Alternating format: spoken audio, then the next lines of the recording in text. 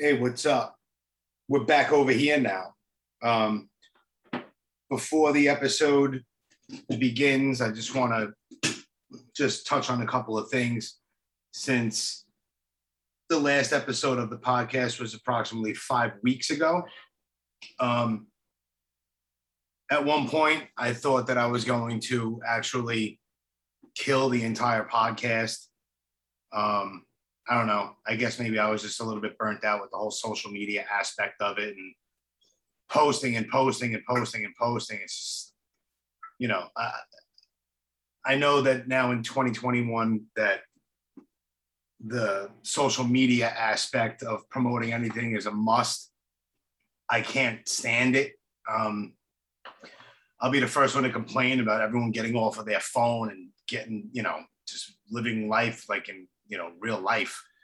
But there I am, being a hypocrite and posting and this and that. Listen, I love doing the podcast. I always have. It's always been a lot of fun. It's, I guess you could say it's a passion project for a little over 3.5 years now, pretty consistently. So I decided to, take a little bit of a hiatus. I mean, a solid month, and then some, just to, I don't know, unwind from it all or whatever. It just became too much. So I just needed a break. I feel like I deserved a break. Like I said, 3.5 years, every single Friday consistently, I'm dropping episodes, creating flyers and promoting. And, I also, I had the Dark Satellite Media Podcast Network. And, it's a shame. I wanted it to grow. I wanted it to become something. I'm partially to blame, I guess. I really didn't promote it as much as maybe I should have. But then again, that consists of me being on the phone more and doing all of that stuff. So, reluctantly, I kind of killed it off. I did just posting and just, everybody else's podcast. And it's not, I don't have anything against any of the podcasts whatsoever. I listen to all of them still. And, like I said, I'm being redundant here. I was just tired of just social media, So, like I said, I decided to take off a month and I'm back. It will most likely be, still consistently weekly. If there is a time where, I might take a week off here and there. But the podcast isn't going anywhere. At least not anytime soon. I always said that if it feels like work, I'm going to kill it. For a minute, I think it did feel like work because I'm a little bit OCD when it comes to certain things and being consistent, which is, I created that all in my own head. Basically, if I put it out every Friday, it has to be every Friday. It has to be every Friday. And next thing you know, it's 3.5 years later and I'm constantly staring at my friggin' jerk off phone. But so like I said, once again, I took a little bit of a break, and I'm back. This entire time after these, over the course of these several weeks, I've been recording and creating flyers. I just haven't been posting anything, at least not much podcast related. So with that said, I felt like I just wanted to just give you guys an explanation of where I've been. If you didn't already know, if you're not a friend of mine on Facebook, on my personal page, or if you're not a member of the group or on the Instagram or whatever. But just wanted to just fill you in on what's going on. But listen, go to Instagram and just follow at the Brooklyn Blast Furnace. The link is in the bio for everywhere where the podcast is. And listen, still support. Please support the podcast that we're on the Dark Satellite Media Network, Ill Street News, Red River Podcast, Turnbuckle Throwbacks, The Cinema Salon, Everyone But Us, the New Breed Podcast. They're all these guys do these things for the fun and the love of it. So support all of them guys. And without further ado, Here is episode 228 with the one and only Warren Lee. We get into some cool shit. Great dude. Hope you guys enjoy.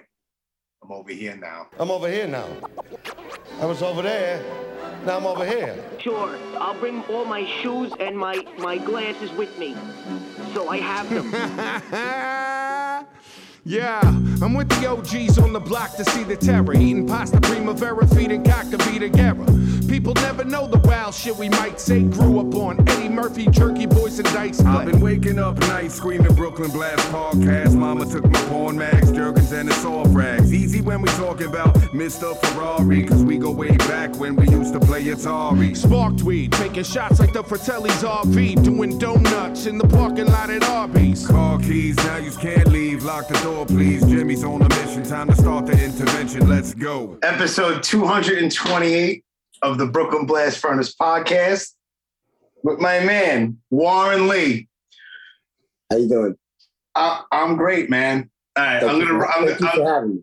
Dude, thanks for your time, man. I was like, you know what? Let me hit you up and see if you were down, because you have a very, well, we'll get into everything from early hardcore scene to the things you wound up doing and things you're currently doing. So I'm like, I got to talk to this guy because I'm sure you have stories, bro. I've had an adventurous life. I can only imagine. So I can only imagine. So just to scratch the surface, I'm going to say, founder and owner of Pitchfork Hardwear. One of the owners. There's three of us. Yep. One of the owners. Correct me also if I'm wrong. You're a sales rep of sorts of Richter Straps. Yep, Richter Straps out of Germany. They make really cool shit. Yeah. Now, former and current, we're going to lump everything together. Guitar tech for Slayer, which is just ridiculous in and of itself. Sevendust, Meshuggah, Atreyu, bass tech for Rob Zombie, stage manager for Rancid, former stage manager for one of my favorites, VOD. I'm going to take it way back. Former member of the band Out of Line from Queens. Damn, all right. I'm taking it back, bro. You're going deep, man. I study my lessons a little bit. And now, also former bass player for 25 to Life. Can we even mention that nowadays? Yeah, we can mention that. You know, all right. The guy's a little controversial right now. I pay no attention to him, and no, you can't, right? Yeah, you can't. So, but I had to bring that up because, listen, man, I'll be honest. That guy lost his marbles a long time ago. Everybody knows that, and now there's a lot of people that I know who used to love that band, but now it's like the trendy thing to hate that band because of him. But listen, I'll be honest with you. Way back, like that friendship, loyalty, commitment, keeping it real, the demo stuff, I used to rock that shit constantly. Yeah, I love that shit back in the day. It was a fun era. I came in after Frankie, the original bass player, left, right? So I ended up doing most of the touring, right, with that band. You know what I mean? So it was about, I think, 2 or 3 years I was in that band, and we fucking played everywhere, right? We went up and down the East Coast. Japan, California, fucking everywhere. We ended up as far west as Ohio, I think, right? And I remember we played Ohio, and I had to wait. We rented like a truck to get out there, and I had to wait in the truck because I wasn't old enough to go in a bar, right? I was 20. Okay. You know what I mean? So they wouldn't let me in. They let me to play the show, and then I had to leave, right? It was funny. So we all hung out in the truck that day instead of the venue, right? So yeah, nice. Yeah. Well, the first thing you were on the Keeping It Real 7-inch. Right? I was on just the CD, the one from WeBite. I don't think. Well, you know what?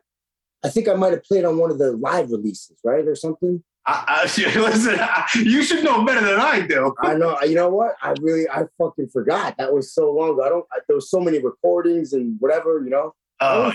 I'm pretty sure. I only remember recording bass for Keeping It Real. Right, we were in the studio for that. Okay. And maybe the other shit was live. I was part of, right? Or, okay. The creepy crawl 12-inch or something. Yeah. And then there was a couple other releases. But yeah, I don't think I played on the 7-inch.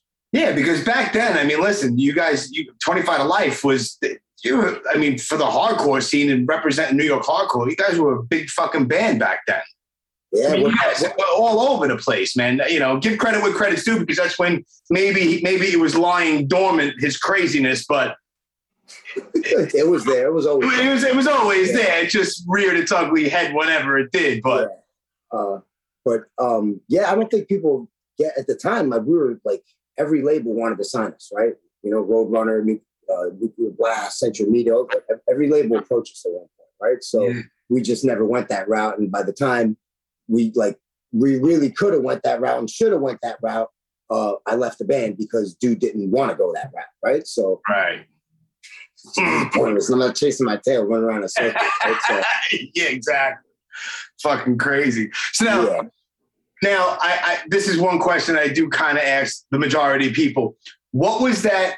I mean, obviously before 25 to Life and before Out of Line, what was that? Like, you grew up in Queens, right? Yeah, Forest Hills. So Forest Hills Middle Village.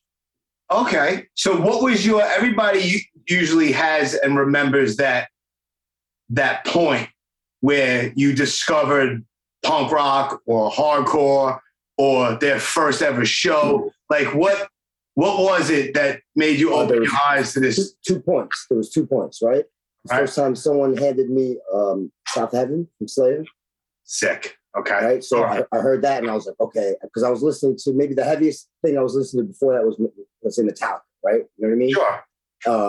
And then so that once I heard that record, I discovered Rain and Blood, right? You know what I mean? And then just started, going into metal, right? So I got into that. And then when I was mostly from that, I got into a lot of death metal. Okay. And, I was at a Cannibal Corpse obituary Cannibal Corpse Agnostic Front show at the Ritz, right? And it was the One Voice hour, right? And Agnostic Front came out and played, and I was just like, yo, what the fuck is this? Like, this is crazy. Did Roger, like, I just got out of prison. Like, I was like, oh, what is this? Yeah, like, that's crazy. Like, One Voice is my shit, man. Yeah. You know like, what I mean? I saw that SOD reunion, and they put out that live at Budokan. I was there. Yeah, I was there. I was there too, man, where Billy fucking jumps off the speaker. Yep. Ridiculous. And that lineup was crazy. Yeah, the Skullmask with a cigar hanging out. Yeah. And that lineup was it was Morbid Angel, Agnostic Front, SOD. Crazy lineup. Yeah, I was there too. Yeah, man. Legendary show. Yeah, it was like, wow. All right, that bodies on bodies on bodies on bodies. You couldn't move, man. Yeah, and then from that point on, I discovered, wait a minute, I live in New York City, the home of hardcore, right? New York hardcore. Sure. So instead of waiting for national touring metal bands to come through, I could go to a hardcore show 3 times a week, right? So I started delving into that world, and that's kind of where I stuck, right? So CB's matinees, of course. Yeah, CB's, Bond Street, Wetlands, Coney Island High, man, fucking list goes on, right? So there was a huge era, you know what I mean? So sure. A lot of fun shows back then. So see, I kicked myself in the ass because, I mean, it wasn't like my fault, but I joined the service. I joined the Air Force in 96. So I missed a lot of Coney Island High era. Yeah, sure. You know what I mean? I missed a chunk of the Wetlands era.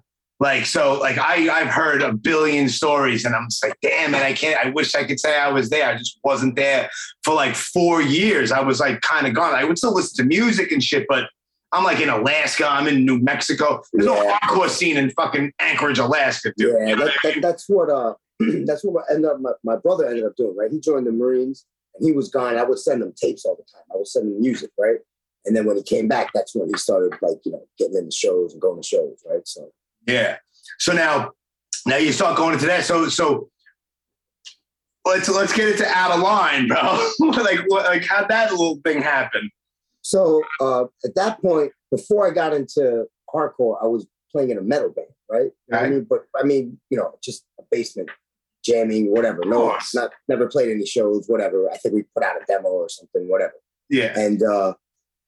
And then being from Forest Hills, I ended up meeting these younger kids like I guess the generation that was kind of younger than me, and they were doing hardcore stuff, right? And that's right when I started getting into hardcore. So I ended up, linking up with those guys. It was me and the drummer, and we ended up getting the other guys, right? The 2 guitar players and the singer, the 2 Daves and Steve, right? Okay. And then it was Mike. Mike was a drummer, and then I played bass. And then we started jamming, and that's how Out of Line formed, right? So that was still probably my favorite band because, man, you know what? Between them and 25 to Life, it was, both bands were fun. Out of Line was very fun because we were able to create music together. That was the fun, We only played like 6 or 7 shows, you know what I mean? Yeah, so, I know. One demo, whatever, right? So sure. Yeah.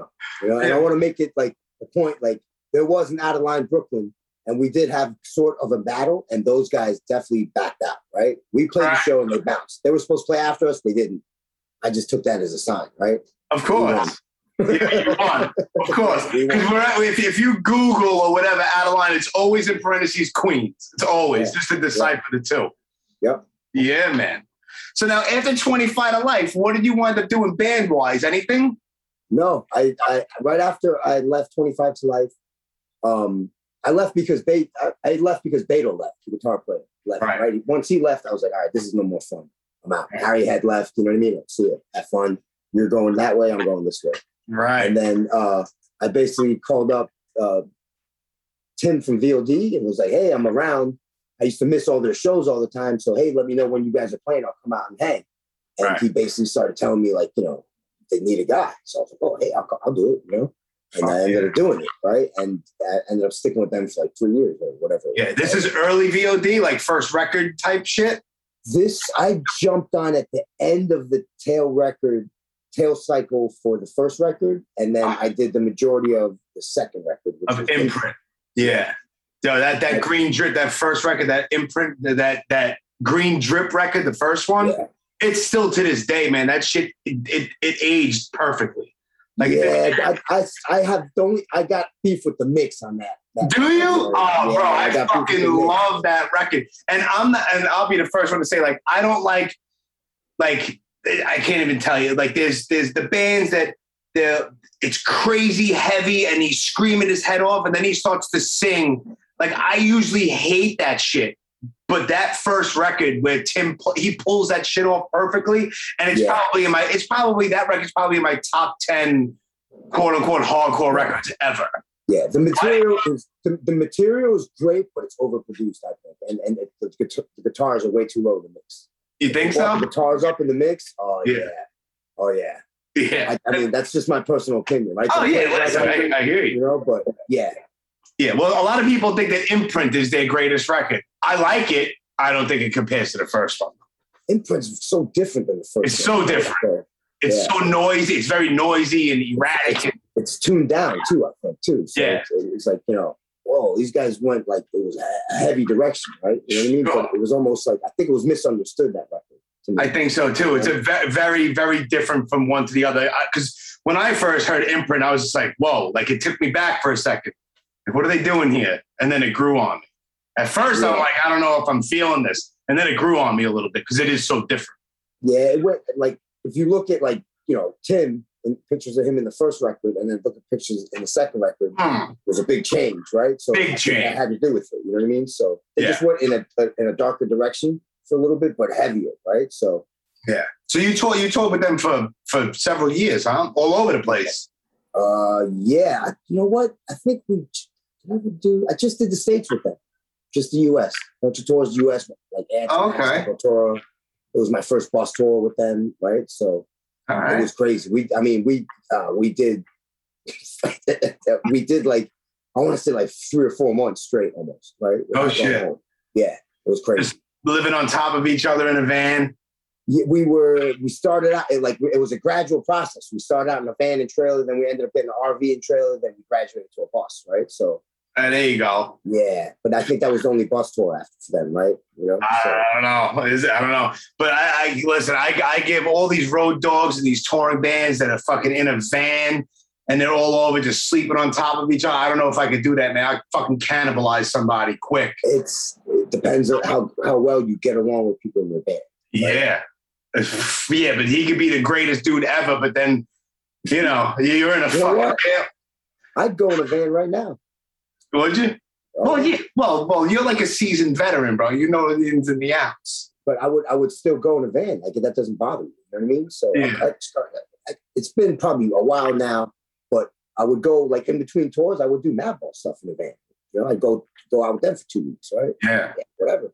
You know, I didn't care. Yeah, fuck it. It was fun, whatever, man. It was, you know, fucking fun, dude. Of course.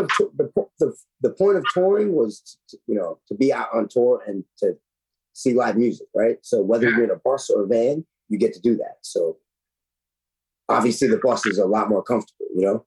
Oh, you think? A little bit. Oh, man. Shit. And now, all right.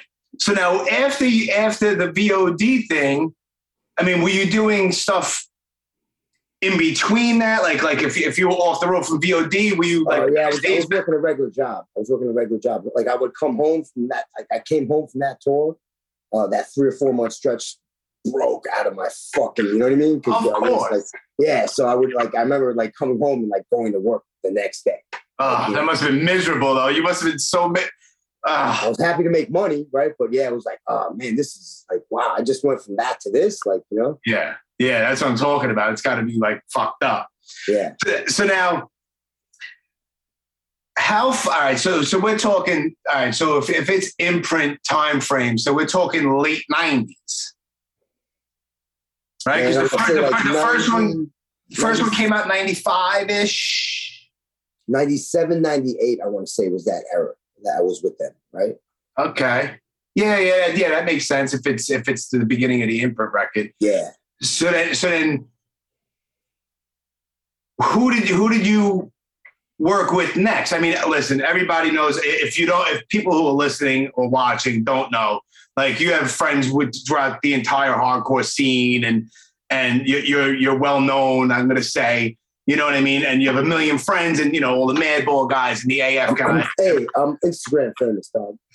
Oh, God. Hey, can you believe that in 2021, that's actually a fucking real thing? Hey, man, good for them, right? Good for them, whatever. It's crazy. It's just so weird, man. I have a long history in the New York hardcore scene. That's, that's where I started. That's where my roots are. Yeah. So once VOD kind of that dried up, I don't remember exactly what happened, but it just, whatever. I moved on. Whatever it was, they stayed, like, they stopped touring, or, their schedule was sporadic or whatever it was. I ended up going, man, I think I did one tour with Sick of It All. Wow. Right? One of my fucking favorites ever, man. Yeah. And it was with Slayer. So that's when I first met Slayer guys. That was 99, right? Okay. I think maybe I did H2O after VOD for a little bit, right? Okay. Man, Biohazard, maybe, or no, Biohazard was after Sick of It All. So it was H2O, then Sick of It All. I did the one tour with them, which was with Slayer. I ended up becoming friends with the crew and the band. Right. I moved on to work for Biohazard, and we ended up doing another Slayer tour in Europe.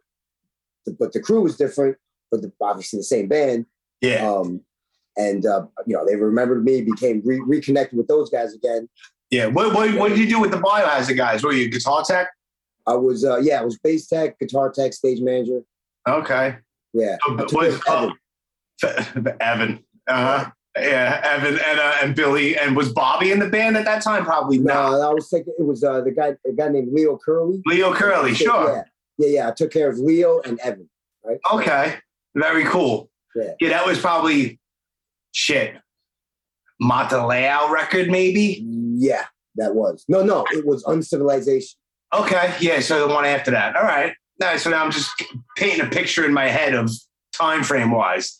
So they were on tour with Slayer, and obviously Slayer was same band, so different crew, but you already knew them. And obviously they remembered you. That's cool. Yeah, that was cool. I didn't expect them to. Yeah. Jeff and Tom, like, they really, they took a liking to me, right? So, and then after Biohazard, man, I think, after Biohazard, I ended up doing Hatebreed, right? Linked up with Hatebreed. Okay. And I ended up sticking with them for like 3 years, a long time. So Hatebreed at that point is blowing the fuck up. Yeah, I jumped on right at the tail end of Perseverance cycle. The tour cycle when they would, it was like, you know, it was fucking right? Crazy, man. You know, and then I stuck with them for 3 years or something. I did like, man, I want to say 2 record cycles, right? So it's Perseverance and Rise of Brutality. I did that whole cycle, and then the next one, I think I jumped off right before they started Supremacy. Yeah, I think before they put that record out, I jumped off. Okay, all right. I ended up with Hazel Street. Fucking such an underrated, fucking unsung band, man. Yeah. People didn't get it, right? Because they just saying it wasn't heavy enough. It wasn't heavy enough, but it wasn't supposed to be Madball. It wasn't. It was supposed to be. Supposed to be something different. Yeah. Right? And it was something different, and it was really good. You know? Yeah. So, but people are expecting one thing, and they're like, I don't know. It's a great record, man. It's a great record. I love that record, right? So you know, again, I have a personal connection to it. You know what I mean? So it's a good record, right? You're a little biased, but I'm not biased. But you know, it's a great record. It's different, and what the Vinny Stigma says it. I'm gonna butcher it though. Shout out to Vinny Stigma. He's the fucking best ever. Oh my God. I had him on here a couple of times. It's just hilarious. The whole time I'm just laughing. I just look at him, he just makes a face, and it's fucking funny.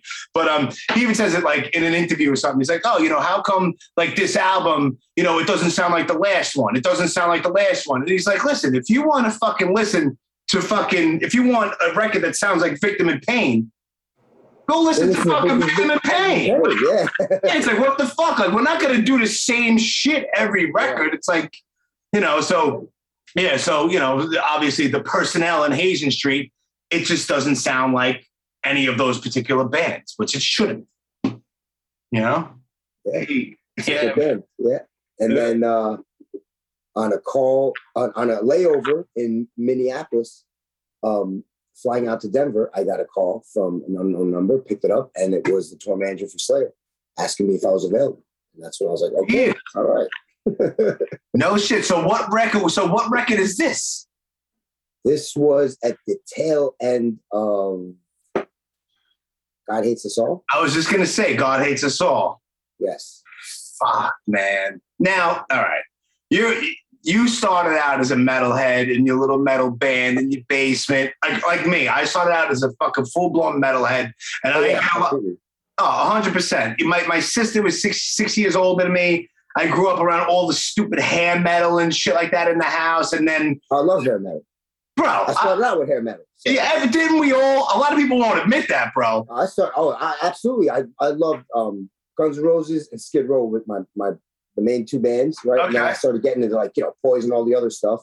Yeah. And then someone gave, you know, I discovered Metallica. And that's when I started shifting to the heavier stuff, right? So, same here. Yeah. It's like the first thing was, I've told this a million times on the podcast, but I don't give a shit. I had a babysitter. I was like 9 years old, and she had Motley Crue Shout at the Devil on vinyl. Yeah. And as a 9-year-old, that's like my generation's Kiss. You know, you look at it, pentagrams and fire and crazy. Like, it blew my mind as a little 9-year-old kid. It was that and Twisted Sister Stay Hungry. Yeah. Okay. So to be fair, I did listen to that. So when I was about 5 or 6, my cousin had put me on the Motley Crue, right? And then my brother ended up putting me on the Twisted Sister, I think. But then I ended up, you know, liking more of the pop style. I was listening to like Madonna or whatever the hell was popular. Yeah, dude. Of course. Michael Jackson, whatever, right? Of course. And then that's I discovered Guns N' Roses. And that's when I started turning more to rock. Right. You know, whatever. Right. Guitar, you know what I mean? Guitar oriented, guitar stuff, right? Yeah. Guitar bands and stuff like that. Sure. And then, you know, boom, I just went heavier and heavier, right? So yeah, same here. It's like, and then I grew up also in the age of Headbangers Ball. So you put on Headbangers Ball, and it's like, that's how I discovered Pantera. That's how I discovered Pantera. That's how a lot of us discovered Pantera. No internet, no nothing. Next, you know, Cowboys from Hell comes on. It's like, what the fuck is this? Yep. So, and then I went to L'Amour's in 1990. I was 14, and I went to go see Suicidal on the Lights Camera Revolution tour. And the lineup was White Zombie, Leeway, Suicidal. ridiculous. So now White Zombie wasn't even really known yet. They didn't sign to Geffen yet. It was Butthead shit yet. They were a local New York band. People don't know that. They looked like four homeless people. Yeah. They did. And Leeway came on. I had heard of them. I've seen them on flyers. I never heard a note. I never been to a Leeway show. They opened up with an early version of Future Ain't What It Used to Be, the last song on Desperate Measures. Then they kicked into Rise and Fall. And as soon as that shit happened, I saw L'Amour's explode. Yeah. And then I'm like, what the fuck? What's going on right now? And then I went to this little local spot in Brooklyn in Canarsie called Ciro's CD Cellar. It was right across the street from my junior high school. I walked in there. I bought Born to Expire. And he was like, listen, if you like this, take this. And he sold me Agnostic Front, Liberty, and Justice for. Nice. So it was perfect because I was a metalhead and they're both very crossover records into hardcore. So that's how I got into the hardcore thing. And then I went in reverse with Agnostic Front.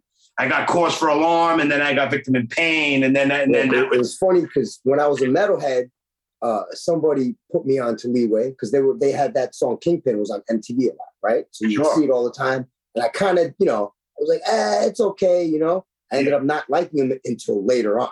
Right. I like literally later on. Like for me, I was an Agnostic Front guy. Right. I got into Cro-Mags afterwards. You know what I mean? Yeah, I got into Cro-Mags later on too, man. Because I wasn't around in '86 when they dropped Age of Quarrel. Like I was too young. I was Agnostic Front, Madball, and Killing Time. Right. Those were the bands to me. Like, these were the bands. You know what I mean? So, shout out to Anthony. Yes. Shout out to Killing Time guys. Right. Yeah, man. 100%. Yeah. Brightside, one of the greatest records ever. Hardest record, man. It's fucking stupid, man. Yeah. Fuck. So now, where the fuck were we before we started talking about that? We were, God Hates Us All. Okay. So then you got the call from an unknown number, and then of course you go to link up with the Slayer guys. Yeah. So I get the gig. I basically had to leave the Hazen Street tour, right? Right. So I got to Denver. Hey guys. They had to have understood, man. That's what I was going to ask you. Yeah, that's what I was going to ask.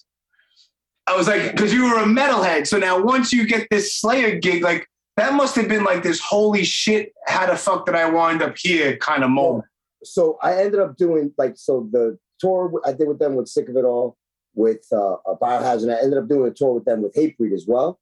And that was like, it was like, like the Sick of It All tour, I remember just being like, wow, I want to work for this band. Like, this is great. Like, this is, machine. Awesome. Like, they're fucking machine. It was just, everything was just, everyone was cool. Like it was, and then, I didn't strive for it, but like it just ended up happening that way. Right. So the guy look, I did that tour with them with Hatebreed. And right after that, the guy that was taking care of Jeff and Tom got a call to do Guns N' Roses. So he left. That position opened up, boom, my name got dropped in the hat, right? So, and also, look, my two best friends in the world was the other guitar tech and the drum tech. So, you know what I mean? It was basically like, those guys pulled me in, right? So. Beautiful. Yeah. Now, how many times did you tour the fucking world over with that band, man? I mean, how many legs, how many tours, how many records? Eight. I was with the band 16 years. So Jesus Christ. Doing everything from God Hates Us All to the end. And I missed maybe, let's say, I missed like maybe 4 tours, right? Out of all that time. So. Jesus. Yeah. That's fucking awesome, dude. Like every night, just like, it's incredible, dude. We did, we ended up doing a lot of I did a lot of first times with Slayer, right? The first time in Colombia, first time in India, first time in Singapore, right? You know what I mean? So that was cool. Yeah, but those must have been fucking chaos. Oh yeah. Shows were ridiculous. To go anytime we were somewhere for the first time, it was, it was bound to be like, all right, this place is gonna be crazy. So, well, everybody knows, I mean, it's common knowledge that Slayer fans as a whole are all savages anyway. Exactly. So you put Colombia into the mix. Yeah, where the kid in Colombia probably waited his whole fucking life to see Slayer. You know what I mean? Yeah, he did. Whereas the kid in the US has seen Slayer 2 or 3 times, right? So sure. Or the kid in Europe, wherever, right? So yeah, absolutely, they're hungry for it down you know? Yeah, They 100%. appreciate it more, right? So seems like that. Like, I think we're a little spoiled here, bro. You know what I mean? Because I hear stories all the time about South America and Europe. They seem like they appreciate the music a lot more than we do. Like, yeah, well, Europe, it's you know, part of their culture, right? When you go to Europe every summer, they have these humongous festivals. You know what I mean? And there's never an incident. You know, there's minor incidents, I'm sure, but there's never anything major, right? And it happens every year, and it's cool. You know, the last time that we tried to do that in the U.S. was Woodstock. And look what happened, right? I was there. Yeah, so it's, you know, we don't know how to fucking act. Right? No, we don't know how to act. That's why we don't get shit like that, you know? It's in true. America, you can't have a bill like Slayer and Aerosmith because, you know, it just won't go over. Where guess what? In Europe, I did a show like that. It was, you know, we did a show with fucking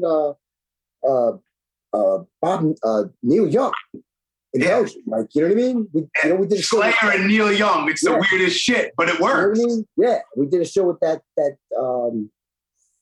we did a show with Jay-Z in Denmark. It was us and Jay-Z. That's awesome, dude. Like, that's you know fucking awesome. Like, I would go to that. Yeah, like, is that ever going to happen in the U.S.? Never. Never. Why? Like, if it can happen in Europe, why the fuck can't it happen, you know, here? I don't know. We're all fucked up over here, Warren. I don't understand. I don't get it, you know? I don't either. I won't be the asshole that's starting shit. I want to enjoy the show. But there's always going to be one jerk off in the crowd that's going to start something. I don't get it. Me neither. You can't be civilized over here, man. No, I mean, it's just fucking, you know, you can have your fucking one genre type of shows and that's it, I guess, you know? Silly. Right. It's fucking silly. Yeah. Yeah. How'd you wind up getting linked up with Rob Zombie?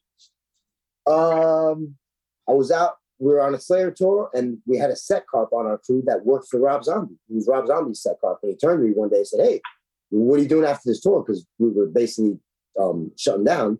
And I was like, "Oh, nothing." Because Rob Zombie needs a bass set. "Oh, really? Cool. Who's the tour manager?" "Oh, Frankie Orange." "Oh, Frankie Orange." So I texted Frankie Orange. Yeah. Yeah, look for a bass tech, you know?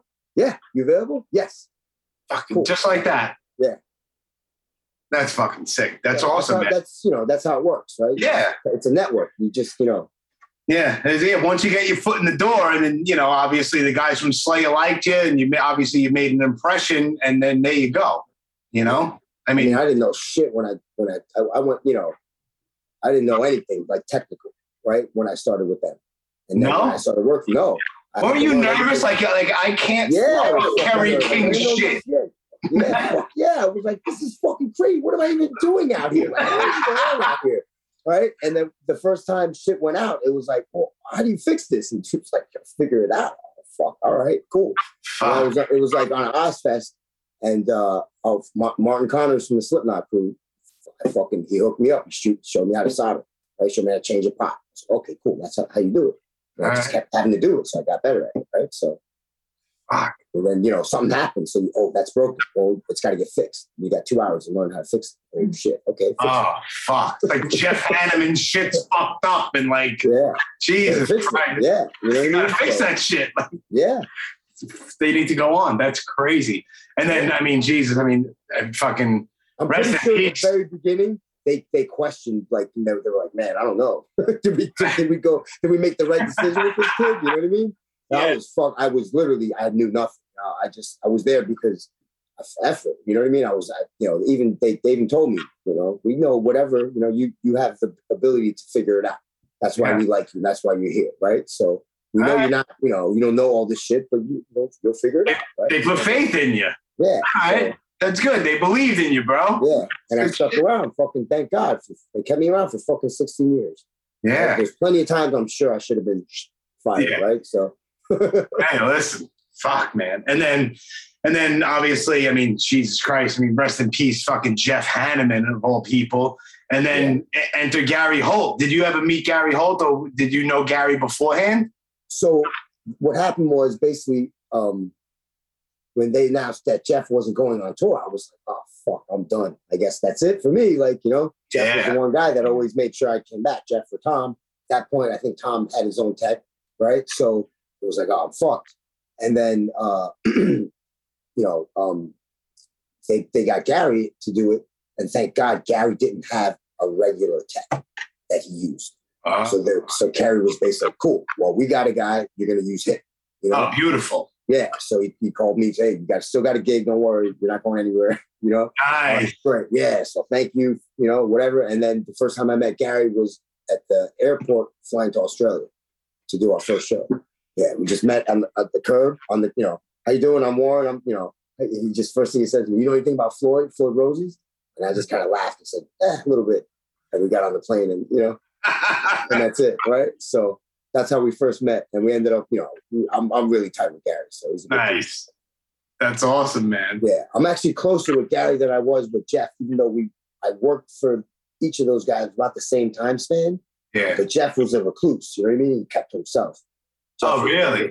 Jeff was rare sightings of Jeff Hanneman. You know what I mean? On tour, right? So really, yeah. He didn't want to be bothered. He just was, you know, quiet guy, right? Just like to hang, listen to his punk rock, and drink his beer, right? So yeah, I don't blame him. I looked through his iPod one time, and it was nothing but punk bands, right? So I was like, oh wow, it's crazy. Right? Yeah. Well, I mean, it's infamous, his guitar with the Dead Kennedys logo on it. Yeah. He was definitely the punk influence in that band, right? So, yeah. 100%. I'm pretty sure for that the punk record, I forget what it's called. Undisputed Attitude. Yeah.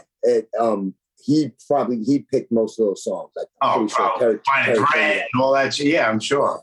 I asked Kerry, like, hey, who picked the songs for that? Like, Jeff. I figured. Yeah, I figured that. Yeah. It's fucking great, man. But yeah, what a guy to fucking be working with, and bro, legends, bro. They're all legends. And yeah. Well, I ended up doing I took care of Tom, Kerry, and Jeff at one point, right? Everyone.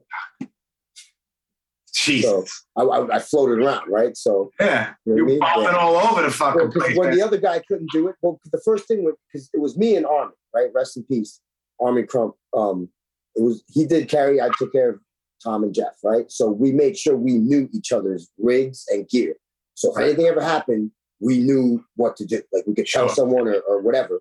And what would happen is I would get swapped, right? If something happened to Armin, boom, they moved me to stage left to take care of Kerry, right?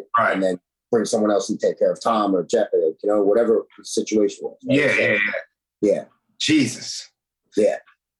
And then at one point when I was just taking care of Tom, we were going through I think we went through 3 guys for Jeff. We just couldn't find anyone. Like dudes would show up, we get fired one show, whatever it was. Like it just, And at one point I had to, go back. All right. I remember Jeff put me on the bus, just take care of me, until we find someone, you got to deal with this. You got to deal. Because at that point I was stage manager.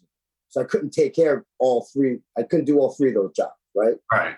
So, you know what I mean? And then, so it was crazy, right? So. Yeah, that's great. That's fucking crazy. Yeah. But Jesus Christ, to sit back and look back and think about all that stuff, it's got to be incredible, man. It's been very adventurous. I've been on a lot of planes, been to a lot of countries, met a lot of fucking cool people. Yeah, sure. Yeah. I mean, it was very cool. Every summer we got to do the festival circuit, and you would see, I've seen bands I would never see live. Right? Because we wouldn't play with them in the States, right? So, right. You know what I mean? It's that's one thing I've never been. I mean, besides Woodstock '99, a couple of Lollapaloozas, I've never been to a European festival ever in my life, and it's a bucket list. I don't care if I just go to one. I just never been. I've heard they're incredible, but I came really close in 2009 to going to With Full Force. In Germany, or go to Hellfest, right? Those are the 2, fun metal festivals. Right? Yeah, but my daughter was just born. I mean, she was the size of a football, and I couldn't go to Germany and have my ex-wife with the new. I would have been having a really good time at the show, but in the back of my head, I would feel like shit. Can't do that. So, blown opportunity. Oh well. Yeah. So now, I want to say I left a month after my kid was born. I left. Okay. A year. Well, that's your job. It wasn't my job. I'm just going to fuck off and have fun. You know what I mean? If it was my job, a different story. At least it's a legitimate excuse. I also ended up working for Lamb of God and Slipknot. Right, those 2 bands. I always forget about those 2 bands. right? So how could you forget about those two bands? I don't know, because Because there's so much. No, it's like I won't like, oh yeah, okay, all right, yeah, I work for them too, right? So short periods, right? So it wasn't long term. That's why. Yeah, but still, I mean, also Meshuggah, Atreyu, Sevendust. Yeah, Sevendust was fucking nuts because I took care of all three guys, and they have, I don't know if anyone knows about, so they have like, 5 different tunings, and it's all open tunings, and it's crazy. Nothing's standard. No, of course not. Why would it nothing's be? Nothing's like, oh, just, tune to this. Oh, okay, cool. It was like, no, they tuned like to this. I had a sheet, like they had like, all the tunings written out. It was crazy, right? So really? Yeah, it was nuts, man. It was fun. Those guys are fun to work for, right? So okay. Those guys, man. I've been lucky. They were one of my favorite bands, right? So I ended up working for them. Yeah. So fucking great, man. Yeah. So now I want to go back a little bit to the creation of and the idea behind Pitchfork Hardwear. All right. I don't know the origins of it. All I know is that one day I went to a Super Bowl of Hardcore, Black and Blue Bowl. It was Super Bowl of Hardcore at the time. Well, Black and Blue Bowl now. And next thing you know, there's Pitchfork shit everywhere. I'm like, okay. That was my first introduction. So I have no idea about the history or anything about it. So basically that started, it was right when I started at one point when I started work for Hatebreed, it was supposed to be a summer gig, right? You know what I mean? I was supposed to do the Ozfest. I did the Ozfest, and then I was just supposed to go home and go back to college and, go back to whatever, right? And then, because I started touring, and then I stopped. I was like, all right, this is not working out. I got to get a real job. I got to do something, right? So I went to college for a little bit, and then I would do tours in between, take a semester off, do a tour, whatever. So that Ozfest was literally a summer job. And it turned, I ended up linking up with the Hatebreed guys on that tour, going with them, and that turned into 3 years. All of a sudden, it just turned 3 years went by, whoa, there it goes. Yeah. Yeah. So that's that, right? So it goes quick, right? Because next, you just, and that was right when they were blowing up, and they were getting shit added. Hey, by the way, we're doing this, we're doing that. Yeah. Fucking maniac would just keep adding shows and tours and tours. Of course. So, yeah, dude, they were the ultimate road dogs. I think we did 320 shows in a year. In 1 year, 320 shows in 1 year. So there's 365 days a year. So yeah. That's fucking something, man. Jesus Christ. And that doesn't count travel days. You know what I mean? Oh, no, of course not. Days off in the tour, if you have days off or something, right? So we were home probably that year, I don't know, 3 weeks. Oof. One. If that. That's crazy, dude. Yeah. Running you ragged, Warren. No, it was, it was fun, man. I was just happy, Yeah. I was happy to be there, man. At that point, it's like, what the fuck you got to be mad about, right? Yeah, hours sucks, you're away, but man, you're in the mix, man. You're fucking traveling, you're doing the shit that everyone, would love to fucking do, and you're doing it on someone else's dime, and you're meeting all kinds of people, and you're at shows, and you're around people that that you respect and you're friends. So, I mean, I can't eat out of all the flights I've taken. I paid for none of them. So, right, that's incredible. Yeah, hotels I've stayed, I haven't paid for any of that. You know what I mean? So it's fucking fortunate, man. Yes, but you work hard for it. There's a big trade off. You know what I mean? Sure, but of course, it just depends. What how you want to it's up to you, right? Yeah. Listen, you sacrifice being home. All right, fine, whatever. You sacrifice. Listen, you might not get good sleep and you're exhausted, but the payoff is incredible, bro. And like you said, it's an adventurous life to put it lightly. The thing you can never. The one thing I'm very grateful for was the experience. Right? Of course. Fuck. You know what I mean? Being, because, someone that's never left New York, and what the fuck do you know about life, really? You know what I mean? Yeah. Whereas, all the shit that you read about in the paper and see on TV, I've been to those places. I've seen the shit. What I mean? So it's, someone who never left New York, who's going to little Sunday matinees, whatever. Next thing you know, fast forward, and you're about to get on a plane to go to Australia, and you're meeting Gary Holt because you're going to work for the guy. Yeah, so it's pretty crazy. Yeah, the experience is something that you can never ever trade it for anything else. You know what I mean? That's the best. That's your reward, right? Yeah. You know what I mean? Sure. So now how did you come up with Pitchfork? Okay, so Pitchfork, I was in the middle of that crazy fucking cycle, and me and LD would talk here and there. We, would start about, clothing. At one point, I was supposed to move to California to start a clothing company, but me and LD started talking, and we figured it was like, hey, it started out, the idea was like, if I wore a band shirt every day on tour, like when I was working for Hatebreed, that band would probably get a little, notoriety, right? Just because people wondered, how many people see the shirt? What is that? You know what I mean? Oh. So that's where we were like, hey, if we started a clothing company and I wore it on stage every night while I worked, and we could probably make some noise, Yeah. And I left on tour. LD drew up a bunch of shit. I came back, we funded it, and we started doing it, right? We printed out. So this is a crazy story. The first time we printed shirts, we had a guy that was doing it out of the basement of his house or whatever, right? And sure. And we paid him, and we're waiting on the shirts. And next thing you know, the guy ghosted. Hey, what the fuck? Like, oh man, it sucks. You know what I mean? We just, paid for all this shit. We got to start over. And we're kind of hounding this dude.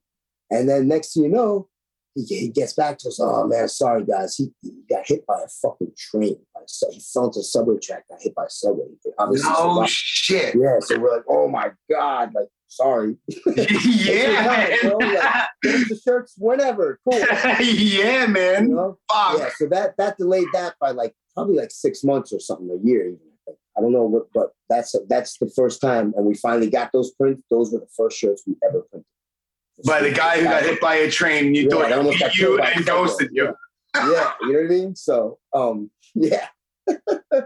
And then maybe a year after that, I want to say Narc or / Mike, he jumped in the mix, and then the three of us kind of, we took that off, and we just started doing stuff, putting designs out. Those two guys are all ex-graffiti guys, you know what I mean? So those guys came up with the designs, and I was always the guy that, got guys to wear it. I was out in the mix, you know what I mean? Wore the shirts or whatever, right? So yeah, nice. And so what year was it actually, quote unquote, established? Because it's going from 2003, I think.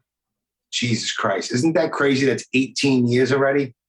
Yeah, we're starting to come up with cool shit for the 20 year cycle, right? So nice.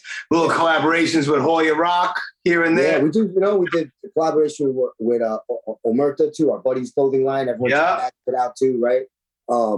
We do, a AF collab. We did a couple collabs, right? So Madball collab. Yeah, it's cool. 100%, man. Yeah, it's dope. I don't know how many fucking Pitchfork shirts over the years. A ton of them. Cool. Thank you. Yeah, of course, man. So you know what? Before we go into social media and promoting all that stuff, let me just throw out my sponsors right quick. Yeah, no problem. All right. Are you a coffee guy? I'm not. You're not? Yeah, you drink tea? Yeah, I drink tea. All right. So same shit. Well, kind of. Dead Sled Coffee is one of the sponsors. Okay. Dead Sled Coffee on Instagram. And if you go to deadsledcoffee.com and you type in the promo code Brooklyn Blast, you'll get 20% off your order, and any order over $60 is free domestic shipping. But what's dope about them, bro, they're a small company, but they do really cool big shit. They have a coffee blend it's a Wisdom and Chains blend, the band Wisdom and Chains. Nice. They did something with the Toasters, the legendary New York City ska band. But they do a lot of horror stuff too, officially licensed shit with Robert Englund, Freddy Krueger, and Elvira. And they just did a Cypress Hill blend. Oh, nice. Yeah, and they just did, it comes in 4 different collector's bags, I guess, with fucking Kiss. So they're a small little company, but they do some really cool shit. And it's not like this snooty nose in the air type Starbucks shit. You know what I mean? So they're just a small company. And like I said, they do really cool shit. So check them out and just follow them on Instagram at Dead Sled Coffee. Second one, this place, sponsor of the podcast, Generation Records. Fucking best record store in New York, man. Bro, the best. Since 92, they survived this whole COVID thing. So they're located, for the people listening and watching, 210 Thompson Street in the West Village here in New York City. If you can't get to the actual store, if you go to generationrecords.bigcartel.com, they have all kinds of shit online that you can order. Follow them on Pitchfork shit there. Yes, they do. Like half of the basement is all merch. They got Pitchfork shit. Any band under the sun, from Slayer to AF to local bands. So as our age, right, we remember going to those like metal stores where, you know, that's like one of the last places where you can actually go and get real cool stuff. Like, fuck it, yeah, they're the last kids on the block. Yeah, you know, so absolutely. Yeah. So support them. 210 Thompson Street in the West Village in New York City, and follow them on Instagram at Generation Records. And last but not least, and it's hopefully it's not a conflict of interest, it's New Republic Printing for. It's all good. I'm just saying. It's screen printing, embroidery, vinyl stickers, and buttons. You go to newrepublicprinting.net. There's a drop-down menu, any kind of brand, clothing, shirts, whatever that you want shit printed on, they'll print it for you. What's cool about them, I've been using them on and off. What I got to say is the 3 sponsors that I do have, I've been using since before the podcast was even a thought. So that's why they're a sponsor, right? So that's yeah. So and they're small local businesses. But with New Republic Printing, there's no setup fees, there's no screen fees, which is ridiculous. And then if you have your order delivered to any commercial address, it's free UPS ground shipping. So you can get 10,000 shirts made and get 500 boxes delivered to, I don't know, your job, and it doesn't cost you a dime. So nice. New Republic Printing on Instagram. So thank you. Dead Slate Coffee, New Republic Printing, and Generation Records. Thanks for being check all that stuff out everywhere. Yeah, 100%. Support local businesses. And Pitchfork Hardwear as well. What is it, Pitchfork NY on Instagram? Yep, Pitchfork NY. Nice. And what's the website? The website is www.pitchforkny.com. Nice. Yep. And now, what about Richter Straps? So I know you represent them, so we got to put them out there too, bro. Yeah, let's talk about if anyone wants some cool ass. This is a new age of a type of straps. They got vegan straps, leather ones. You know what I mean? The wide ones, thin ones. It's a really cool strap company. They make really cool shit. They're based out of Germany. They got fucking awesome ideas. I just did a signature one series with Cannibal Corpse. I helped make that happen. Nice. Right, so everyone go check that out. The website is www.richterstraps.com. Awesome. Richter at RICHTER. Right. So shout out to the CEO of Richter Straps, Lars. He's a great dude. I helped actually connect him and Gary Holt. And then, they did the signature strap for Gary, and we would talk over the years or whatever. And then eventually we talked, and he said, "Hey, come do some sales stuff for us." Hey, absolutely, I would love to. Right. So sure. I love doing stuff for them. I stand behind the product. They make real good shit. I just got Madball endorsed. Beautiful. Sick of it all. Sheer terror. Right. So nice. Yeah. Good shit, man. Yeah, dude. So now, and so do you want, I know you have a personal Instagram. I don't know if you want to put out your personal Instagram page or not. Yeah, it's I_M_me_NYC. I am me. Yeah. I am me, NYC right? It's all underscores in between. Right. So, but the kids nowadays, you just type in I am me, it'll come up. Yeah, there you go. It's 2021. We shouldn't have to explain this anymore. They'll find where I live. They'll find all this crazy shit. Yo, it's crazy, right? How it is. If you're out there, it's gonna happen, So 100%, man. Well, good shit, man. Well, listen, is there anything else you want to touch on? Anything that you're doing? Anything you're about to go? I know that the world is fucking crazy with this whole virus thing. So. Yeah. Is there anything that's like in the works that you're working on or planning to go out on the road? No, I am 100% fully fucking retired unless somebody cool calls me and I do like favors, you know what I mean, or something. Like who is quote unquote somebody cool? Who would that be? The Deftones. All right. they They wouldn't call me because those are my homies, right? They got people already. So, but if they call me, I would consider it. Right. All right. You know, and in fact, you know what? I've been taking calls. I've turned down a few calls, and I have been taking calls. There's, you know, hey, if there's something that's really cool and they're waving the right amount of money, I might do it. But at this point in my life, I'm retired, right? So I'm a local one stagehand. You know what I mean? Like I don't got time to do all this bullshit. All right. I also do real estate.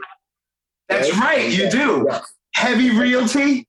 Yes. If everyone wants to check out www.heavyrealty.com, it's basically a referral networking site for real estate and music, like people that are involved in music as well as real estate. There's a list. Everyone go check out the website. We got Chris Beatty from Hatebreed. He's an agent, licensed agent in Connecticut. He's involved, right? You know what I mean? There's we got a bunch of cool touring guys, tech guys, or whatever, right? Okay. Jessica Martin, Sean Martin from Hatebreed, his ex Hatebreed or whatever, his wife, she's a realtor in Connecticut and Massachusetts. She's on there. It's if anyone wants to do anything with real estate, check out the website and we can get, you know, wherever it is, whatever it is, we can help you get it done. Right. So that's awesome. Is there an Instagram page for it? Yes, Heavy Realty. Beautiful. Yeah. Everyone go please check that out. Right. So yeah.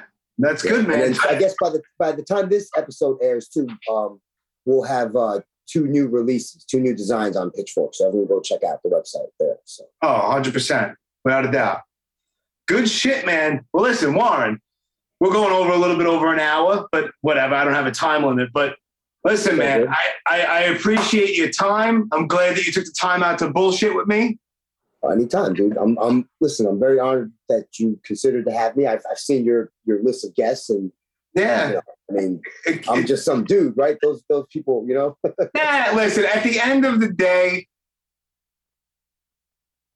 everyone is just some dude. You know what I mean? Like, sure, I get it. It's true. Like, listen. I'll be honest. Like, there's a few people that I had on that, as I'm speaking to them, I'm in my head like, how the fuck am I speaking to this person right now? You know what I mean? Yeah. Like I grew up like on all the thrash stuff. So like when I hit up Sean Killian from Violence. Yeah. You know? Oh my God. Oppression of the Mass is one of the hardest records. Bro, one of my favorites ever. God. Yes. Absolutely. So I hit him up and I'm like, sorry to bother you. You know, would you consider? He was like, sure, dude. And then like I had him on, I'm like, dude, like thank you so much. He's like, for what? He's like, to come on the show and promote my band. He's like, absolutely. I'm like he's a real regular guy. But me, my 14-year-old self was going crazy in my head talking with this guy. You know what I mean? And then from there I had like Phil Demmel on. I had like all the Violence guys on. And then, you know, like fucking there's so many people, even like Ivan DePrume from White Zombie, like all these bands I grew up watching and listening to. You know, it's just really cool. And I'm grateful for whatever. You're not just some dude, bro. Like you've done incredible shit. So don't sell yourself short, bro. All right, thank you. But I'm lucky to have experienced everything. Like you said, I'm friends with half of my childhood idols. You know what I mean? Yeah. So it's sometimes it's fucking surreal, right? So yeah. It's awesome. Cool. I'm blessed and lucky, right? So it took a lot of hard work and sacrifice to get there, but it's fucking worth it. I wouldn't trade it, you know? I wouldn't change it for anything, right? So I don't blame you. You. Awesome, dude. Well, listen, we'll definitely be in touch once I'm almost done with your flyer, by the way. I'll send it to you when I'm done with it. Let me know if you want me to take anything out or edit it or whatever. But it came out pretty dope so far. And once this drops, I'll tag you everywhere on the Pitchfork page and all that shit. Just let me know. Send me a text. I'll send you my number so you have my info. You know Sounds good. Yeah, just shoot. Yeah, I'll message you on Facebook. I'll send you my number. Just shoot me a text back. I'll put you in my phone, and that'll be that, man. Yep. Good to go, man. Thank you again for having me on, bro. Anytime, bro. This was awesome. All right, cool. Stay safe, my man. Later. Take care, man. Thank you. Peace.